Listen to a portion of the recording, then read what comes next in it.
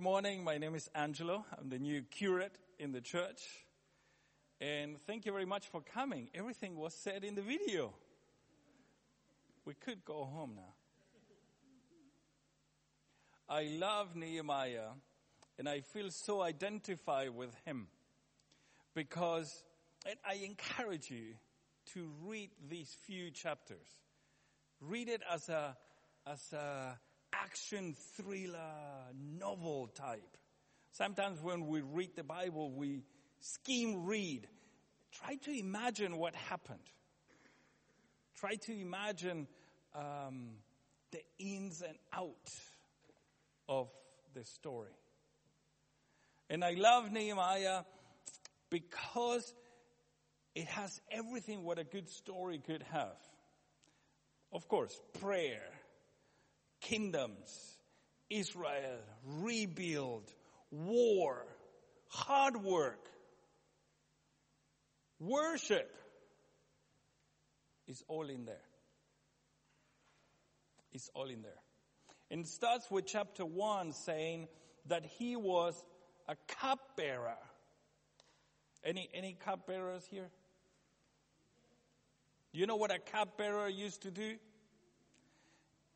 Is not the one going around saying, some more juice, some more juice. It was a political, influential, almost as an advisor role to the king. When I read this passage, I imagine the king talking to Nehemiah. Do you trust these guys? You know, the ones that just came in. Yeah, they are right. I talked to their servants in the kitchen. I imagine all these. I'm sorry if too vivid. And what about these other guys? Do you know? I don't trust those. They are a bit link. I don't know. I imagine the king telling Nehemiah, just get rid of them. Kill them. I don't know. It doesn't say. But I do think that Nehemiah was a capable man. That was the first nugget of my message. The second, do you know how long he prayed from where he heard the report to when the king asked? Give me some numbers. A week. More? 10 days? A month. Who says a month? A month?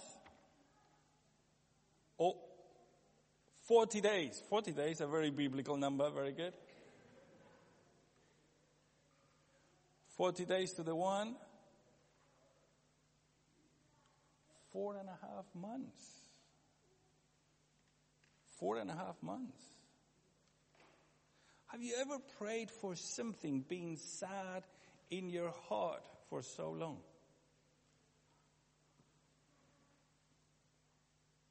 Four and a half months. And if you ask me, why are you so identified with Nehemiah? To be honest, because he didn't hear the voice of God. He heard a report. He got a piece of news, a newspaper. He read. Do you know what I'm talking about? He wasn't like Moses seeing a burning bush and, let me see what this is.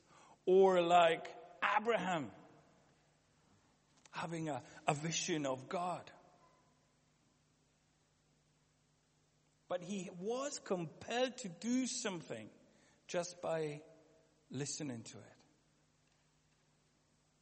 And I believe that in my ministry, I identify like this. I haven't heard God saying, you do this or you do that. And as a young man, I've heard that it was the apartheid time in South Africa. And that was, I believe, the first world news that really touched my heart. And I said, I have to be there. Now you know how old I am. And short after that, we embarked to South Africa and Mozambique, where I spent a few years of my life. I got to know my wife, the one that is always here. Not today. She's in Vienna, in Wien, on the holidays with our girls. And then when we came back, we started praying about where is our space? Where do we need to go? And of course, you want to have that bush experience or that visitation from God. And we got more and more report, always involved in missions, in reports about Southeast Asia and how the gospel is so hard to preach in those places. And that's why I've been working for the last 14, 15 years with a mission organization called OMF. And how everything started is with that report. We need to do something. There are people that do not know Jesus. And I could tell you why Southeast Asia and not other parts of the world. Number one, half of the population of the world lives in that part of the earth. Half. 3 of the main religions of the world are represented heavily in that part of the world. Number 4 is the place where the church is more persecuted. And is the place where you can see more famine and war and richness, technology. So it's everything in one pot. So we need to do something. That's what I said. So I encourage you this morning to be like Nehemiah. Don't expect that bush experience or that visitation, that dream from God to tell you what to do. But there is a topic, I don't know it, only you know it. Every time you hear that, every time you hear someone talking or a piece of news in the TV, that your heart goes, this is me. And as the same as Nehemiah, sometimes we don't know what to do. We don't know what to do next. And Nehemiah is a great example. You know what he did? He prayed. He prayed. So I encourage you to learn more about that topic that the Lord is putting in your heart. It could be your ministry or your future ministry. Learn about the topic. If it's a people group on earth, or if it's a ministry that you think, I would love to know more about. Maybe it's a country, and you don't know why. I encourage you to learn more about it. And I encourage parents to teach their kids about those places or about those issues. An issue that my kids were always very touched and moved is with bullying in schools. Okay, well, let's learn together about this. It's not just something that you do when you go to school. Let's learn at home. What can we do? So Nehemiah is a template for me of how to do things. Number 1, and this is the exercise for you for next week. Number 1, read the whole book at once. It's so short, I tell you, it's so short that most of the copies of the book that are together with Ezra, it's just one scroll. It wasn't worth cutting the scroll in half. We write the whole thing in one scroll. Read it at once. And then Learn about that thing that stirs your heart. Pray for that thing. Learn and pray. Learn and pray. Nehemiah did something that he didn't do something that we very quickly do. And you know what it is? Very quickly he didn't start talking about it. He didn't say anything. He kept it. He learned it. He treasured that thing in his heart.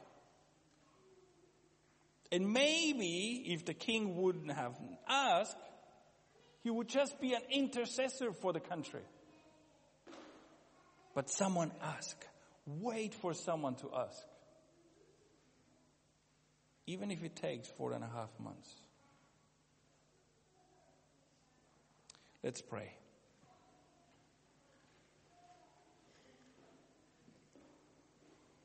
Father in heaven, we thank you for the story of Nehemiah, the story of an ordinary man, not a priest, not a prophet, someone that is a normal guy in the marketplace, hearing something that stirred his heart.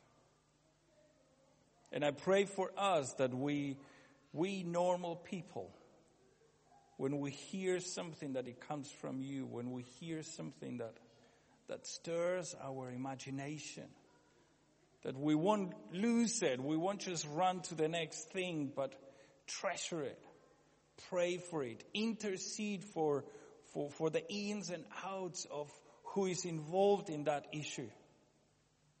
Maybe something with youth, or something in the area in Ealing, something with elderly,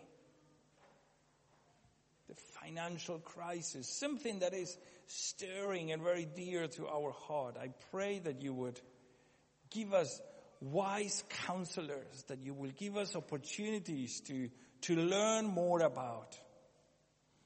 Help us as parents to foster that intercessory heart in our children, to pray for the issues that bother us, that touches us. And I pray that we will be relented and so dedicated as Nehemiah was in praying, but also in working, in acting what he was praying for. Putting everything on the line, dedicating time and money and strength and ideas. I pray that you would do your work in our heart. In Jesus' name we pray. Amen. Amen.